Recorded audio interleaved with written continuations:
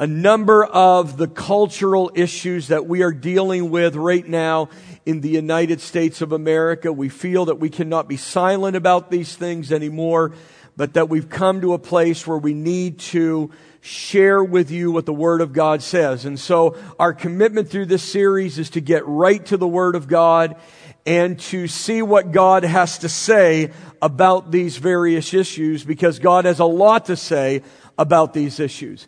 And a lot of times we're afraid to talk about it because we're afraid of being political or being partisan, but these are not political issues. These are spiritual issues, and we need to hear what God has to say about them.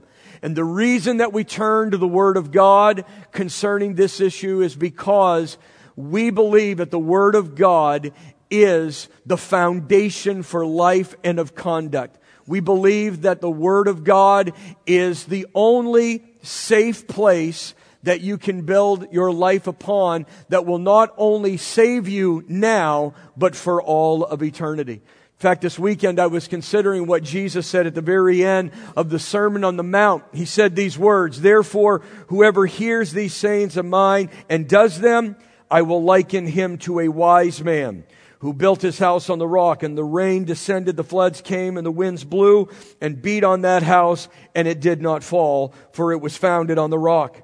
But everyone who hears these sayings of mine and does not do them will be like a foolish man who built his house on the sand, and the rain descended, the floods came, and the winds blew and beat on that house, and it fell, and great was its fall." You know what I've always appreciated about this particular analogy that Jesus used here is that he was telling us that storms come to everyone. Storms come to the wise, and storms come to the foolish and rebellious. Storms come to Christians, storms come to atheists. Storms come to everyone. And the outcome of that storm is not determined by the frequency or even the intensity of the storm. It is determined by the integrity of the foundation that the house was built upon. The wise man builds his life, builds his marriage, builds his family upon the Word of the living God Almighty. And when the storms are over, they'll still be standing strong. The wise, the unwise, the foolish, the rebellious, they build their lives upon the shifting sand of their own emotion, of their own feelings and what seems right and what feels right to them. And when the storms are over, great is their fall. Choose this day who you will serve. Will you serve your own emotions and what you think is right, or will you serve the Lord and build your life upon the sure foundation, Jesus Christ, our Lord and our Savior? Can somebody say amen to that? We need to choose this day who we're going to serve, ourselves, or are we going to serve the Lord God Almighty? Now, so far in this series, we have looked at racism. We have looked at the drug culture. Next week, as it was announced in our video here, we have a very special guest that is coming to talk to us about human trafficking.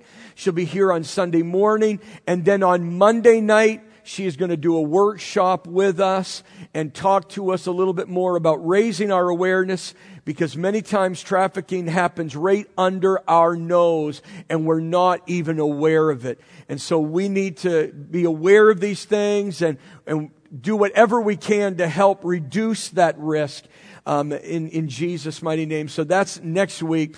The following week, I'm going to do a message on abortion, because even though abortion is legal in this country, it is still a crime against God.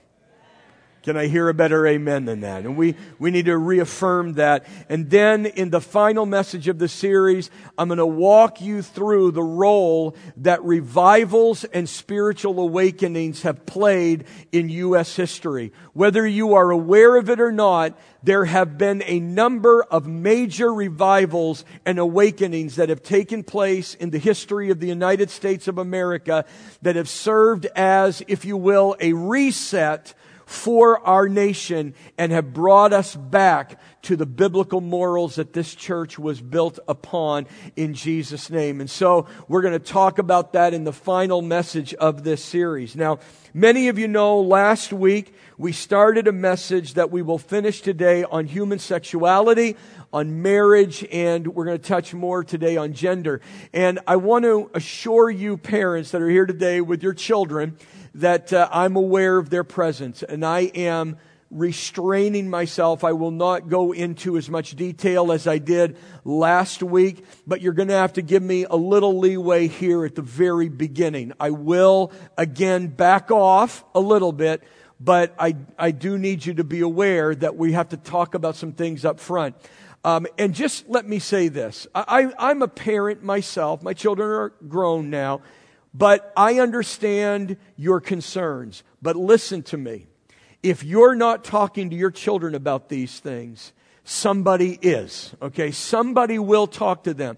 And that age is getting younger by the second. And you need to understand that what you used to be able to wait until they were much older, you can't wait anymore.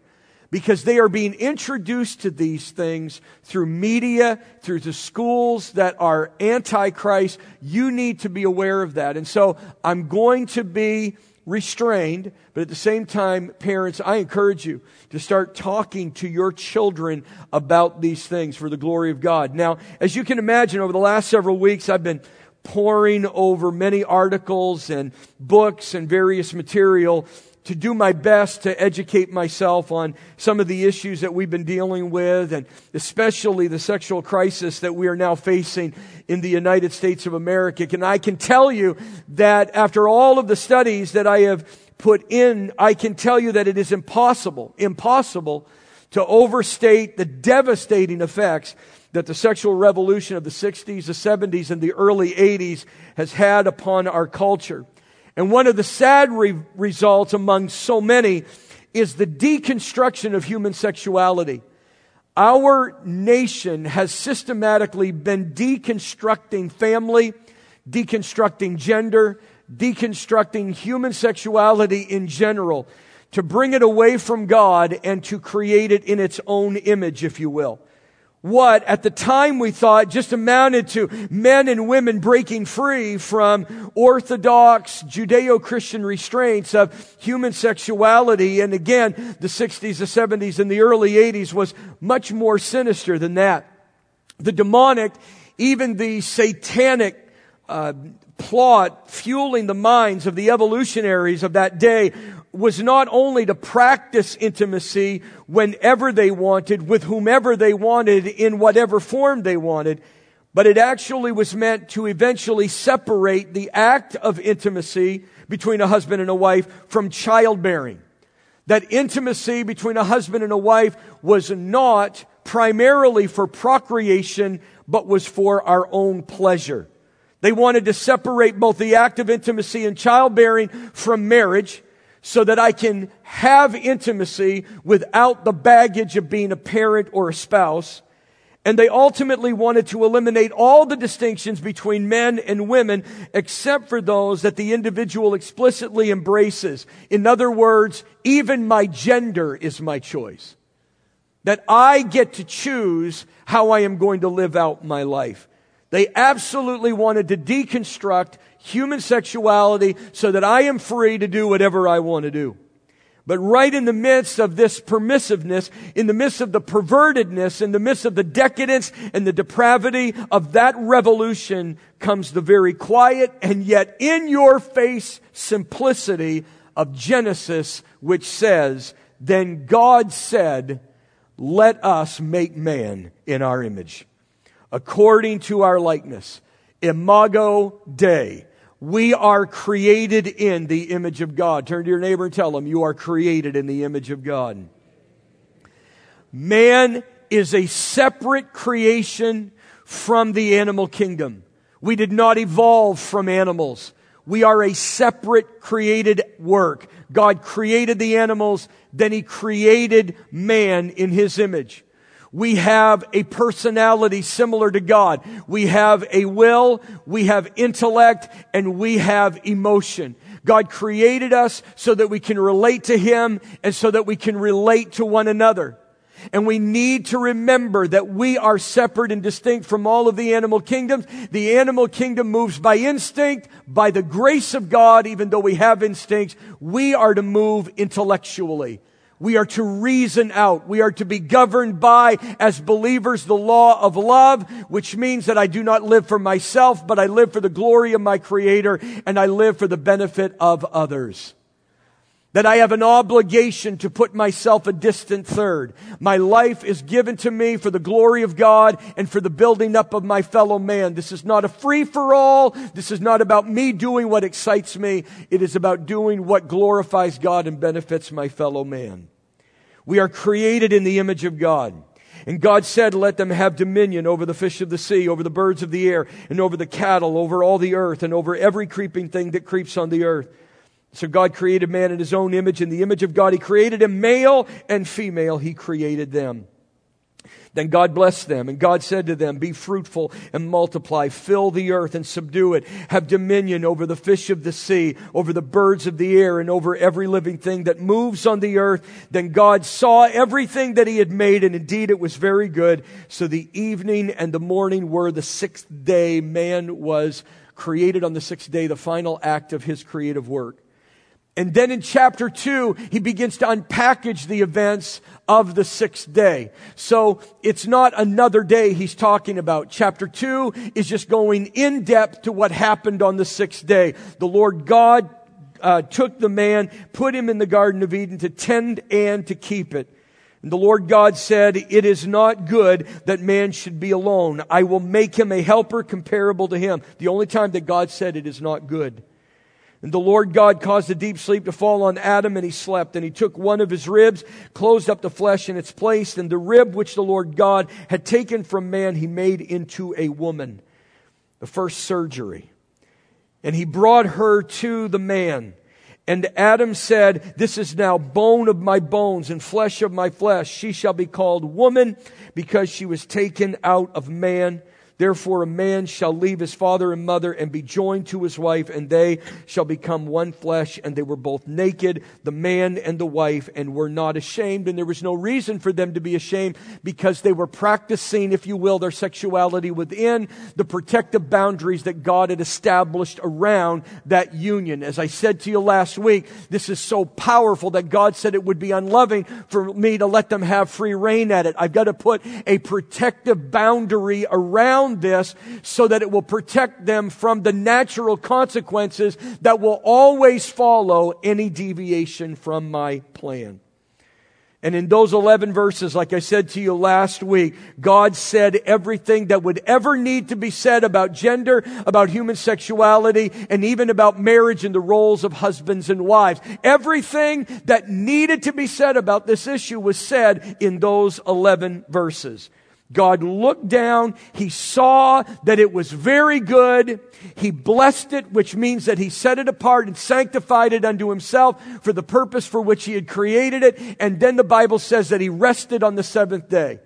And again, I would remind you that that doesn't mean that He was tired and needed to take a nap after it, because God is all power all the time. When He exerts Himself, He does not in any way deplete His strength. He is all power all the time. Rest here is like in a courtroom when the defense rests. When they rest, they've said everything that needs to be said. And that's what God is saying. My divine decree is settled. I've said everything that needs to be said. I'm not going to revisit this. I'm not going to come back in the 21st century and redefine it. It's been defined. It's very good. And I've blessed this union. God made us in His image. He gave purpose to man in order to fulfill His plan, which is to be fruitful and multiply, to have dominion and to subdue the earth. Then He gave the plan for that, which is marriage between a husband and a wife, a man and a woman. And that plan has never been altered. It has never been changed in the heart of God. And we know because of that, that any deviation from that original plan, any deviation from that plan, is not only rebellion against God, but it is rebellion against our own bodies and even against humanity. You know, from time to time, and this is an argument you will hear, but from time to time people will say, well, you know what? Jesus never said anything about these issues. So I guess it's not a big deal to him. Jesus never said anything about gender. Jesus never said anything about same-sex attractions. Jesus never said anything about, wanting to change your gender. Jesus never said anything about that. So it's not a big deal to him. And so we should just be free to do whatever we please. But you have to remember something. That when you're addressing an issue, there are always two ways that you can address it. First, you can address it by stating something positively, or you can state something negatively. And it really depends on the audience that you're speaking to. It depends on the context that you are speaking from. But there are always two ways to address any one issue. You can state it positively, or you can speak it negatively. And I say that because Jesus did throw his hat into these issues. And to say otherwise is just being naive. It only demonstrates that you've never read your Bible. One day, the religious leaders came to Jesus to test him, to try and trip him up. It's found in Matthew chapter 19, where we're told that the Pharisees also came to him, testing him and saying to him, "Is it lawful for man to divorce his wife for just any reason?" The reason that they asked him that question is because at that time there were two prevailing opinions dealing with the subject of divorce. None of them were the teachings of God. The rabbis taught these out of their own opinion, and they wanted Jesus to side with one of the opinions because in doing that they could accuse him of breaking the law of God. And I love this because Jesus answered and said to them, "Have you not read?" I love that. Have you not read, takes them back to the Old Testament scriptures. Have you not read that he who made them at the beginning made them male and female? And said, "For this reason a man shall leave his father and mother and be joined to his wife, and the two shall become one flesh." A quote of Genesis 1 and of Genesis chapter 2. So then they are no longer two, but one flesh. Therefore, what God has joined together, let not man separate. He said to them, "Moses, because of the hardness of your hearts, permitted you to divorce your wives. But from the beginning, it was not so." Took them right back to the original design. Divorce has always been a sticky situation, but you have to understand that in the Old Testament there was a divorce allowance that was made, but it was to protect women who were being abused by men who just would have many affairs, would abuse their wives, would not treat them well. And God said, as much as I hate divorce, I'm going to permit it under these circumstances because for me not to permit it would be actually less merciful. So he had to make that provision for the women so that she would no longer be abused.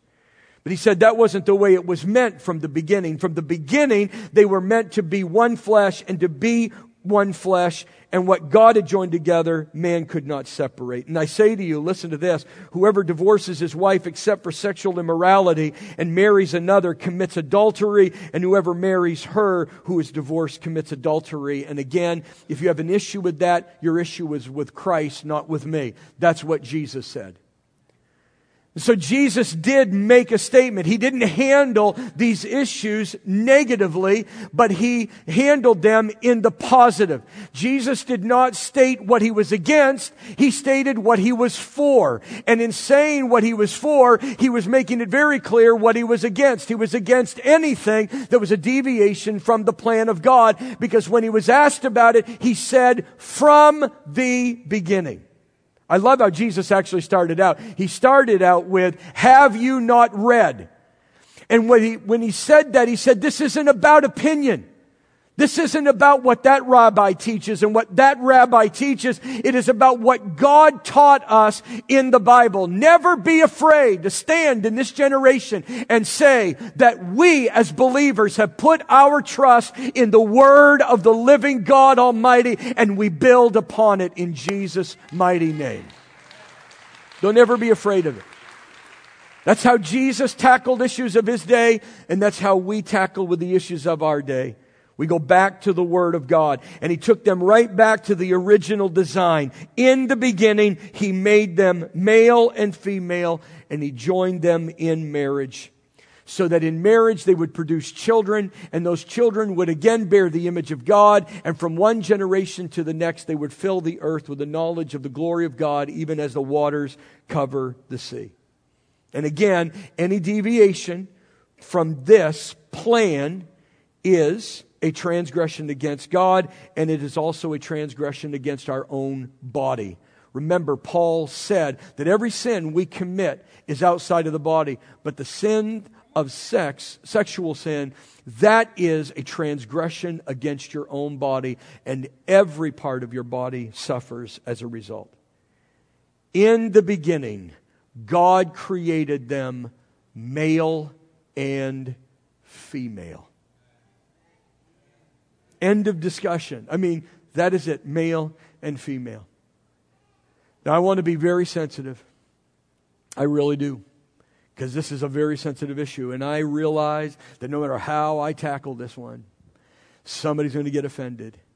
And all that I can ask of you is to hear me all the way through and just test these things against the Word of God to see if they be true. Now, if you don't want to accept the Word of God as the standard for life and conduct, that is between you and your Creator. You will one day stand before Him and give an account for your life, but that is your prerogative. But this is what we teach. You need to understand the things that we say are not motivated by hate. They're not motivated by fear. They're motivated by the Word of the living God. In the beginning, God created them male and female. Who would have ever thought we would live in a day where even the most obvious, the most natural boundaries would even be torn down and would be questioned? You know, I've looked at a lot of things, and you wonder, how much do I share from this pulpit? What do I go into? But it is just tragic today that men and women are even confused upon what gender they are. So bent are they on this that they're trying to separate the sex of a child from the gender of a child. They will say, I am biologically one, but I have chosen to be the gender of another. We have become so twisted in our way of thinking today. You know, the United Kingdom right now, this article came out a couple of months ago, and you don't see it really here. You have to go to other countries. And the UK right now is researching on why in the last 10 years, they have seen a 4,000% increase. 4,000% increase in referrals for gender dysphoria. 4,000% increase in just 10 years. With now children coming in confused about what gender they are. They're researching to find out what is the cause of that. And what their conclusion is right now is that this is being driven by social media. That they go on Facebook and Instagram, they go on YouTube, they go any place where there is this fraternity of individuals, and they listen to the stories of transition that other people have had, and they begin to develop a sympathy toward it, and they say, I am too. That has been highly refuted from the LGBTQ community. You can understand why. In fact, something that happened just a couple months ago, a professor from Brown University, one of the Ivy League schools, a professor did a peer-reviewed article in which they talked about the devastating influence that social media has had upon our children in causing gender dysphoria. I'm going to tell you, folks, we are going to find one day that our smartphones made us dumb. Amen. We have just opened up Pandora's box. And you need to know what your children are watching, what they're looking at, what they're seeing, because it has opened up a portal to all kinds of evil today. I was reading an article today of a number of parents, that this is a movement among, I should say, soon-to-be parents who no longer want their children to be referred to as babies, but they want them to be referred as babies. Yeah, That's what I said too. Babies, because they believe that babies is too gender driven. They want their children to be referred to as theys and thems, because any other pronoun would be pushing on them gender. An article that came out in the... be sensitive. I'm serious. Like, look, most of us can see through that, but this is the world that many people are being raised in. They don't know any different. And so you've got to be sensitive. A couple in the New York Times, the story ran not too long ago. They sat down with the doctors and with the nurses that would be overseeing the delivery of their soon-to-be-born baby, and they were given explicit instructions not to use any pronouns for their baby. They were not to declare it's a boy, it's a girl. You can refer to them as them or they, but you are not going to impose upon them a construction. You're not going to impose upon them gender. They will get to choose what gender they are at some point in the future. Of course, you know that many parents are now putting puberty blockers upon their children to block them from the natural course of puberty that would send them into the God-ordained gender that they were. They're putting them on blockers, and many people are rising up and say, we have absolutely no idea the long-term effects that these puberty blockers will have on our children. In the beginning, God created them, male and female. That's what I have to say to it. And He did that for a purpose. That wasn't a genetic accident. God purposely created mankind first equal. There is not one gender of the two that is better than the other. Men and women are equal in the eyes of Almighty God. Okay, we have to. That was a very weak amen. Okay, that is not a feminist statement. It's not a radical feminist statement. The reality is, men and women are equal in the eyes of God. God created men and women both in His image, but then He designated men and women to reveal His glory. You say, how is God's glory revealed in that way? Well, remember that there is one God in three persons, Father, Son, Holy Spirit. All of them are distinct, and all throughout the Bible you see them functioning in a very distinct office, but they are one. And in the same way, God separated mankind in male and female to reveal that they can have different functions, but come together as one in Jesus' name. Ladies, you reveal a part of God's glory that men cannot. Men reveal a part of God's glory that women cannot. But when we come together as brothers and sisters, as husbands and wives, we bring a better picture of the glory of Almighty God. But He also gave gender to give us a sense of identity, to give us a sense of purpose, to give us a sense of who we are in relationship to our Creator and even to creation. You know, the Bible in Acts chapter 17, the Apostle Paul said, in Him we live and move and have our being. But he said He's made us from one blood and has pre-appointed when we would be born, where we would be born, so that we would reach for Him, that we would grow for Him, and that one day we would find Him. You need to understand that God made you, male or female, to put inside of you a desire to pursue that so that ultimately you would find the one in whose image you have been created, the image of Almighty God. So just for a few moments here, I just would like to share with you male and female and what that means. And this is going to be very simple. It's not profound, but it's just something that we need to be reminded of. First, God created them male. The Bible says that the Lord God planted a garden eastward in Eden, and there He put the man whom He had formed. Then the Lord God took the man and put him in the Garden of Eden to tend and keep it. And the Lord God commanded the man, saying, of every tree of the garden you may freely eat, but of the tree of the knowledge of good and evil you shall not eat. For in the day that you shall eat of it, you will surely die. Whether you realize it or not, biblical manhood is clearly laid out in the original design right here.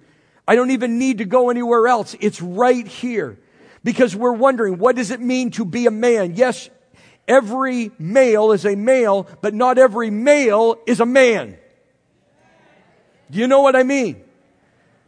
They're man-child. There's a reason that we use that word. They are old men, but they behave like children.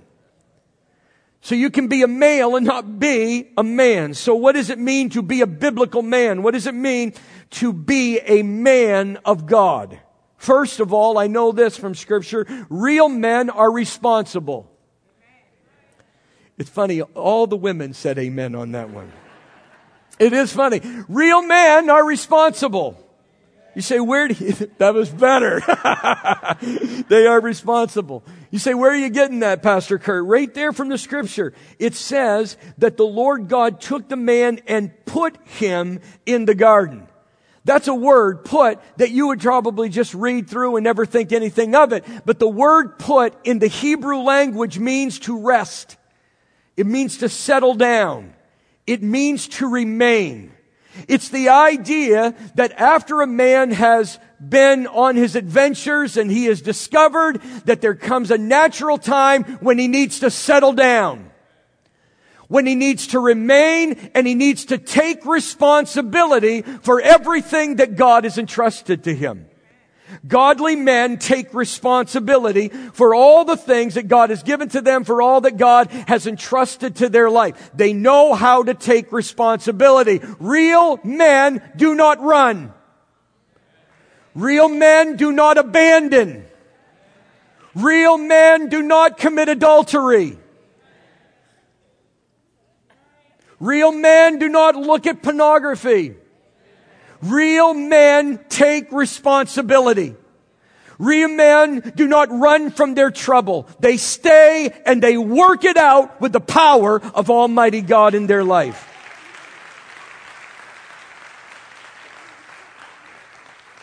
And dads, I'm going to tell you, if you want to raise godly men, sit down and teach them how to be responsible.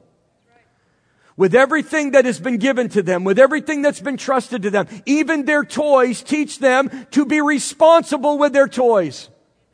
Teach them to be responsible for their lives, for their resources, for their families. Teach them when they're little to be responsible for their sister, for their younger brothers. Teach them to be responsible for their mother. Teach them to have that sense of responsibility within their life. Secondly, we know that real godly men are providers. I'm just kind of listening to who says amen. It's kind of funny. They are providers. He put them in the garden first to tend the garden. The word tend there means to labor. It means to work. It means to serve others. That's interesting. We were created right out of the gate, men, to be servant leaders. We're not leaders for our own benefit. We are leaders to serve those that we lead. Too many men think that leading means ordering everybody around. Men lead as servants. We lead those that we serve so that their lives can be enhanced, so that their lives can be blessed. We don't assume leadership so that we can get all the benefits. All the benefits come back on those that we lead. Say amen or ouch. We are servant leaders. We are to work hard. Godly men work hard.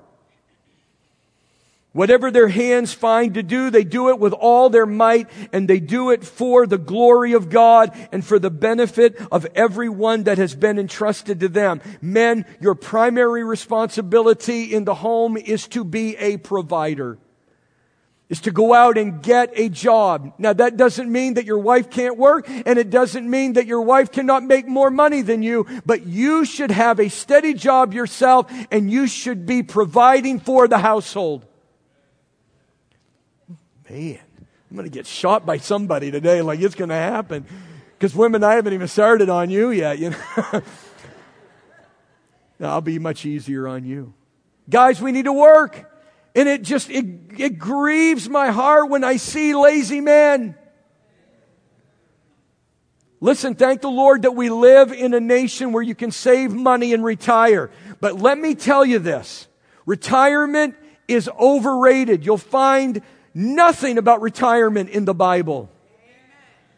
Nothing about it. In fact, work was not a part of the curse. God created man to work right at the very beginning.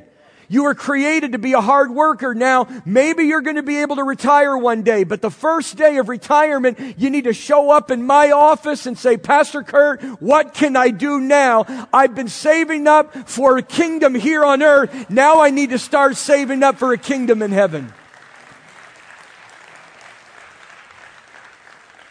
You're not meant to surf, fly, fish the rest of your days and play golf. You're meant to work. That's how God created you. Wow. Real men are protectors. Real men are protectors. Man was put in the garden to tend and to keep the garden. Believe it or not, the word keep there means to guard. It means to observe. It means to protect. It means to beware or to be aware of surroundings. It means to watch. It means to save. In fact, it is translated at other places in the Old Testament as watchmen. Watchmen would sit on a wall and they would survey the horizon to look for an enemy attack. In the same way, men are supposed to stand on the spiritual wall of their home and they're to survey any enemy that would seek to come into their marriage, into their home, into the lives of their children. Godly men serve in all of these capacities.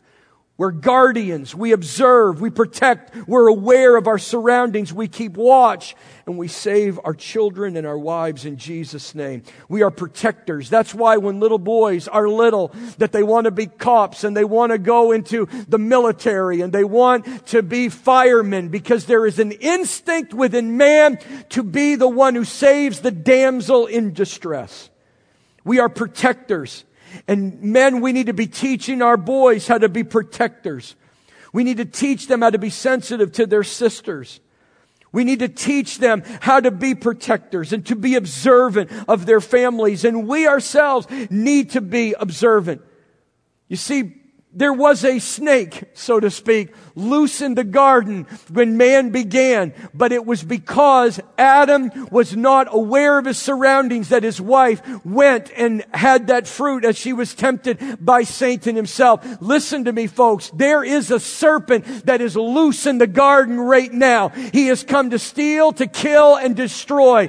And we need to be sober men. We need to be vigilant men and watch out for enemy attack so that we can protect our wives and our children. You got to love your children enough to say, no, that isn't coming in to this house. To say, wife, listen, I love you, honey. And I know that you love this new girlfriend, but I'm going to tell you, since you met her, this is the way you've been acting. And I love you enough to tell you, you got to cut it out, because I am the man of this house that was meant to protect you in Jesus' mighty name. Woo. Like I said, somebody's going to love me or hate me here today on this one. Finally, real men are humble. Real men are humble. The Bible says that the Lord commanded him. He commanded him, which means that at least for a time, Adam was submitted to God. And I know that real men are submitted to God. They hide His word in their hearts that they would not sin against Him. They do not take authority. They are men who are under authority and lead from that position of humility. You know, humility, it's an interesting word because we tend to think of humility as weakness.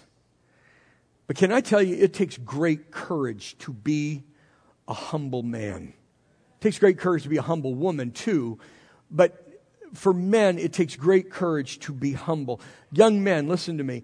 It takes great courage to humble yourself of what you want sexually and to say, I'm not my own God. My emotions are not my God. My God is my God. And I am going to surrender to Him. And whatever He tells me to do, I'm going to do it. That takes courage. It takes courage, Dad, to humble yourself before your children and say, I want you to like me. I want you to love me. But at the risk of you hating me, I'm saying no to you. That takes courage. Any father can say, hey, just live your life any way you want to. Talk to your mother about it. It takes a man to take responsibility for his home and say, no, I hate you. That may be true.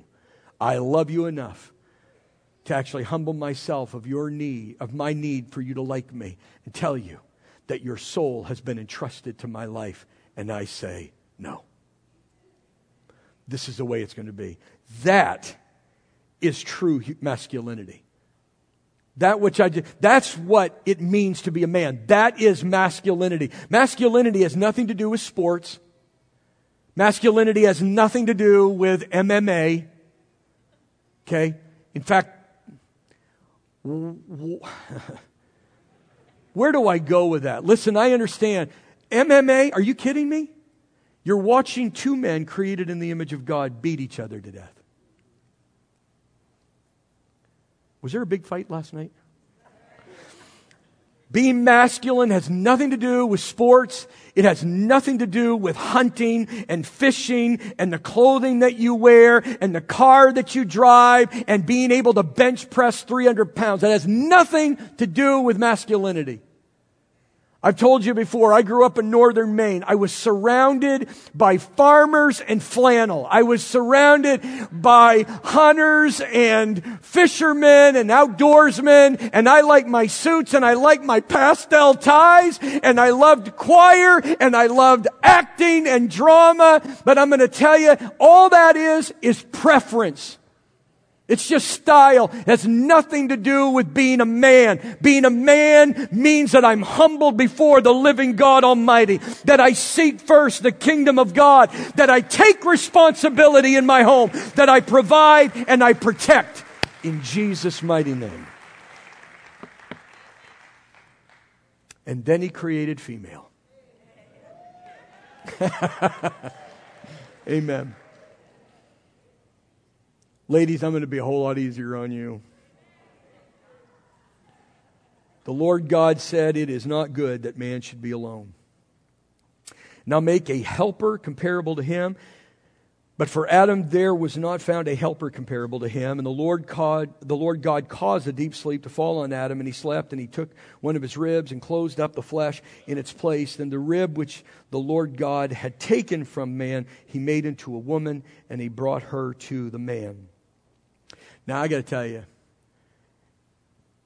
even this morning, I was trying to retool some of my thoughts today for women. Because godly femininity is a whole lot harder to define than masculinity. Because women are just a little bit more complex. I'm just being honest. They are just a whole, boy, where do you go with that? Guys, listen, whether you like it or not, God just took a handful of dirt and made you and I. But bringing a woman into the earth took surgical precision.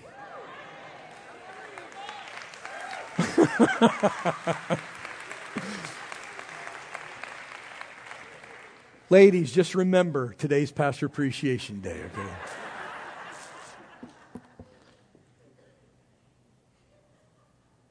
That's a good thing. Don't ever be afraid of that. That's your special design. I love 1 Peter 3:7, even though there's part of it that's a little bit controversial today.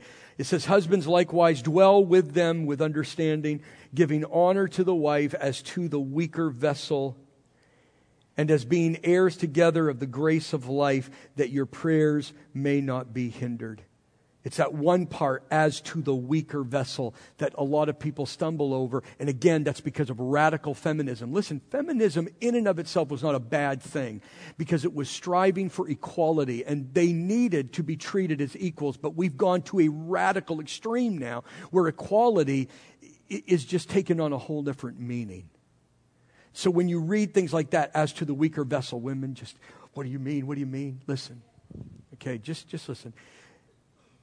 The intent there had nothing to do with that you are intellectually weaker, that you are spiritually weaker, that you are mentally weaker. It has nothing to do with that. It is just stating that in general, women are the physically weaker sex.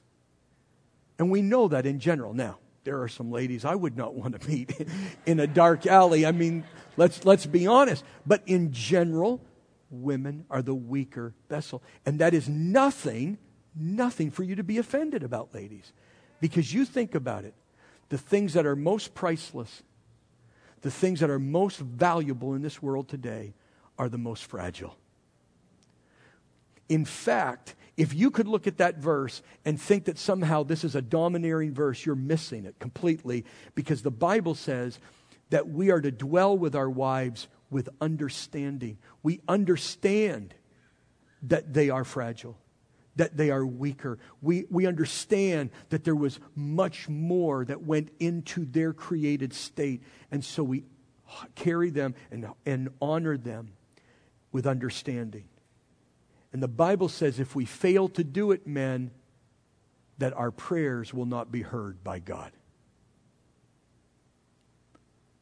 Men, if you do not treat your wife with honor and understanding, I don't care if you stay up all night praying, he will not hear one word you're saying.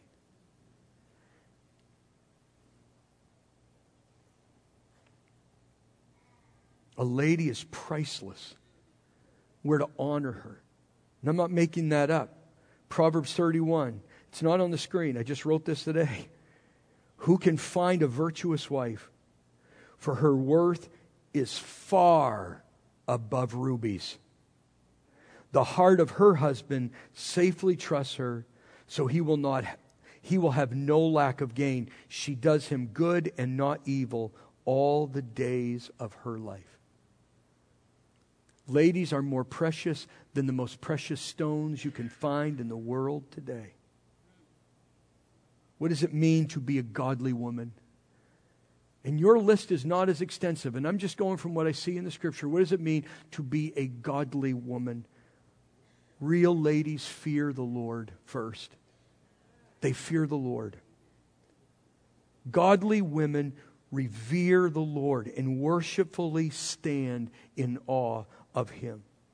Proverbs 31, verse 28 says, her children rise up and call her blessed, her husband also, and he praises her. Many daughters have done well, but you excel them all.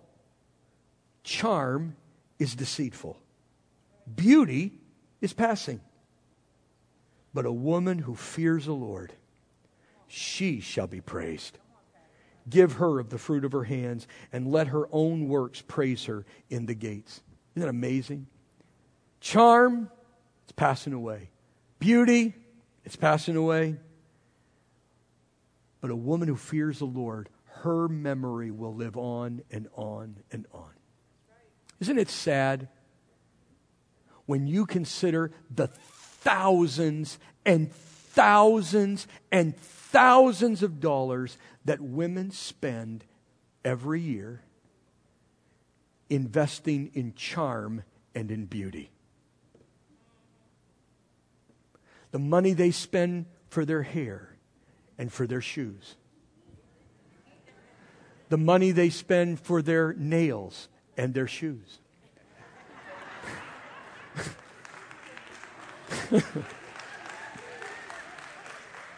The money they spend for their makeup and their shoes.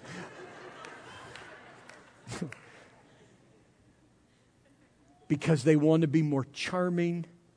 They want to be more beautiful. But all of that will pass away. A truly feminine woman walks reverently and worshipfully before the living God Almighty. Is she kind? Absolutely. But her kindness is because she's submitted to the Lord.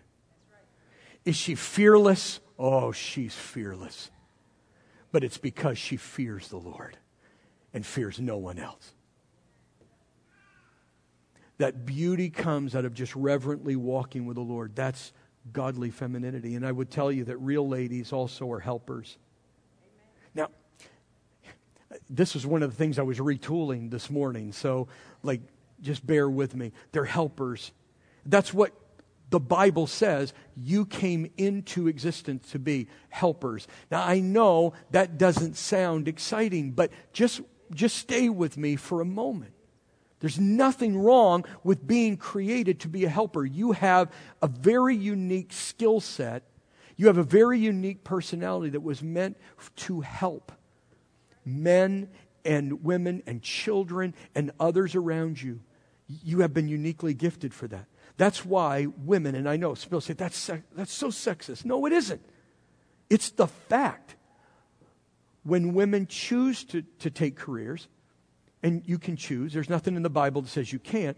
But most women choose occupations that are in helps or in service. More women become nurses. More women become teachers. More women take positions where they're aiding other people. There's nothing wrong with that at all. It's because that is a gifting. Now, can women be leaders? Of course. There's nothing in the Bible that says women can't be executives and great leaders. Nothing at all. But they will lead it a different way than a man does. Because they have gifts that are different than a man. And there are wonderful, successful businesswomen that have led well, but it's because they've leaned in to the gifts that God gave to them. They're helpers. The Bible says, I will make him a helper comparable to him.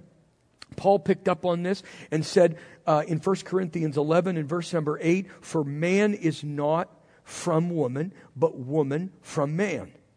Nor was man created for the woman, but woman for the man. Now again, that word for can get ladies like, what do you mean? We're only created for men? It's not the best interpretation. The word for probably should be translated because. Man was not created because of woman. Woman was created because of man. And you say, well, why would that be?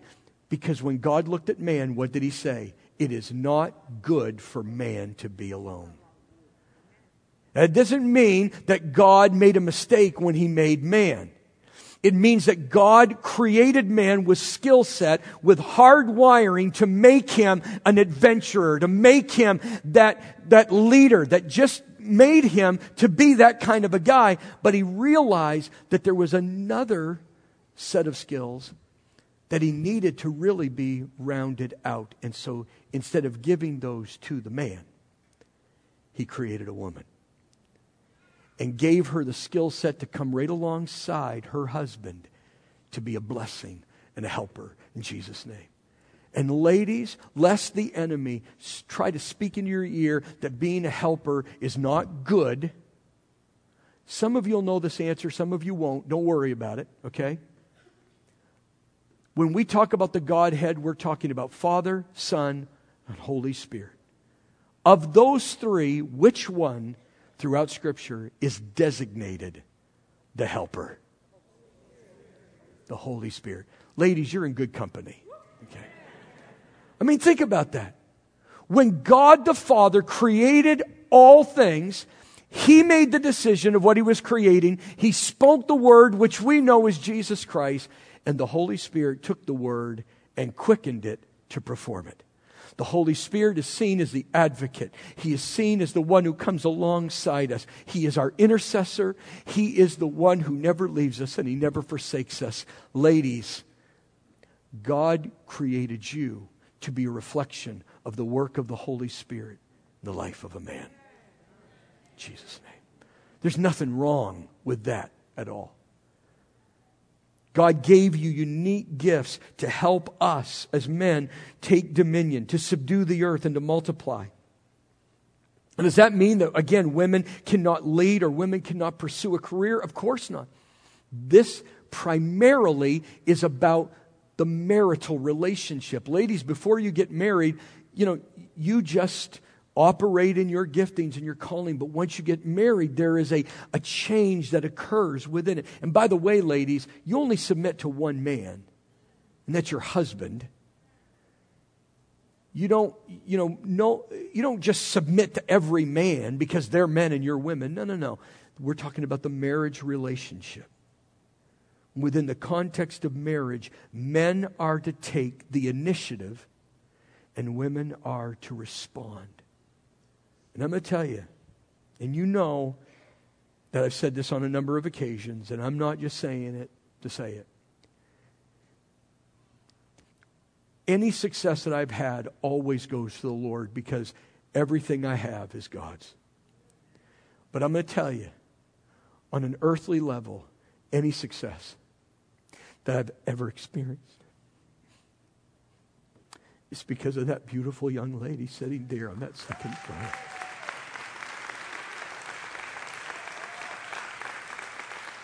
You don't know the mess you'd have if I didn't have my wife with me. Because where I'm weak, she is strong. I almost hate saying this, and I know I'm keeping you a little longer. I almost hate saying this because, listen, we've been married for 29 years, okay? So this happened 31 years ago, okay? And it does not reflect my parents' views any longer. But my parents loved Kathy right from the beginning, but they had real struggles with her and me being married, knowing that I was going to be in ministry. Okay? Because in those days, and I don't think it's that way anymore, but in those days, you're going back 30 plus years ago, there was a stereotype pastor's wife. She had to sing. She had to play the piano. She had to be a great communicator and a sparkling personality. And Kathy's not that way. But I didn't need a singer. And I didn't need a piano player. And I didn't need a bubbly personality all over the place. I got all that. Yeah.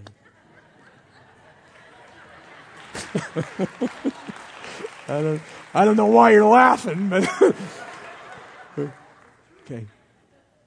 But what I needed was a rock to come home to every night who could keep me grounded in Jesus' name.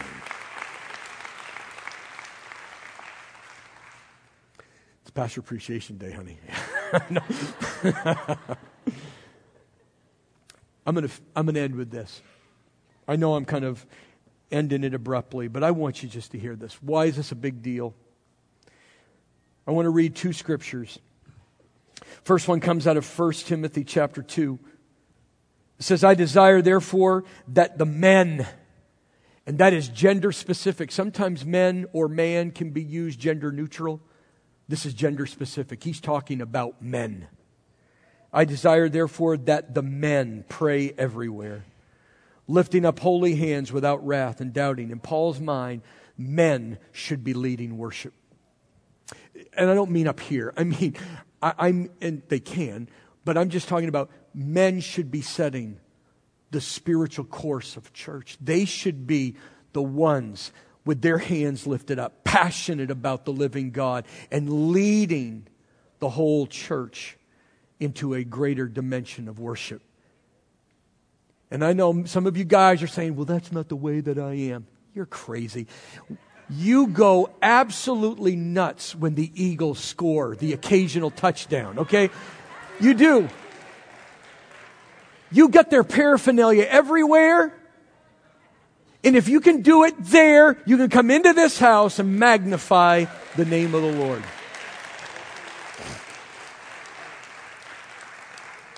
I desire, therefore, that men pray everywhere, lifting up holy hands without wrath and doubting. In like manner also that women adorn themselves in modest apparel, with propriety and moderation, not with braided hair, gold or pearls or costly clothing, but which is proper for women professing godliness with good works. Going into Titus, he says, but as for you, speak the things which are proper for sound doctrine, that the older men be sober, reverent, temperate, sound in faith, in love, in patience. The older women likewise, that they be reverent in behavior, not slanderers, not given to much wine, teachers of good things, that they may admonish the young women to love their husbands, to love their children, to be discreet, chaste, homemakers good, obedient to their own husbands, that the word of God may not be blasphemed. Likewise, exhort the young men to be sober-minded in all things, showing yourself to be a pattern of good works and doctrine, showing integrity, reverence, and incorruptibility, sound speech that cannot be condemned, that one who is an opponent may be ashamed, having nothing evil to say of you. Wow. Why is gender so important? Because the spiritual life of the church depends upon it. Paul said, men, and he's talking to the mature men. He said, men, lead the way spiritually. And come alongside the boys and the young men and train them how to be men of God. Likewise, you mature women, you come alongside the girls and come alongside the young men and you train them how to be women of God. I don't know what this is going to look like in the future, but we have got to change the way we think about children's ministry. It's not about just going to a class. We need men to come along, the boys of our church, some of which have no fathers, and teach them from their youth how to be men of God. And we need women back there. I don't care if you can teach. I just need you to show by example how to be women of God. Like the little girls, raise them up to be women after God's own heart. Gender matters. We cannot compromise on this because people are sensitive about it. And I know there might be some here that are struggling with some of these issues, and we will do everything we can to be a safe church. What I mean by that is, even though we will never compromise the Word of God, we want you to come and tell us your struggles and your difficulties and your sin. And know that we're not going to judge you, but we're going to come alongside you and lead you to the healer in Jesus' name. We love you. And if you're not comfortable with that, because there's some people, well, what are we welcoming here? Listen, the last time I checked, broken people were in a hospital.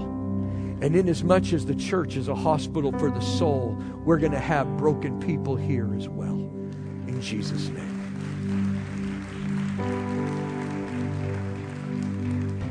Bless God. Let's stand to our feet here this morning. Bless God. Can you lift your hands up to the Lord and just magnify His name?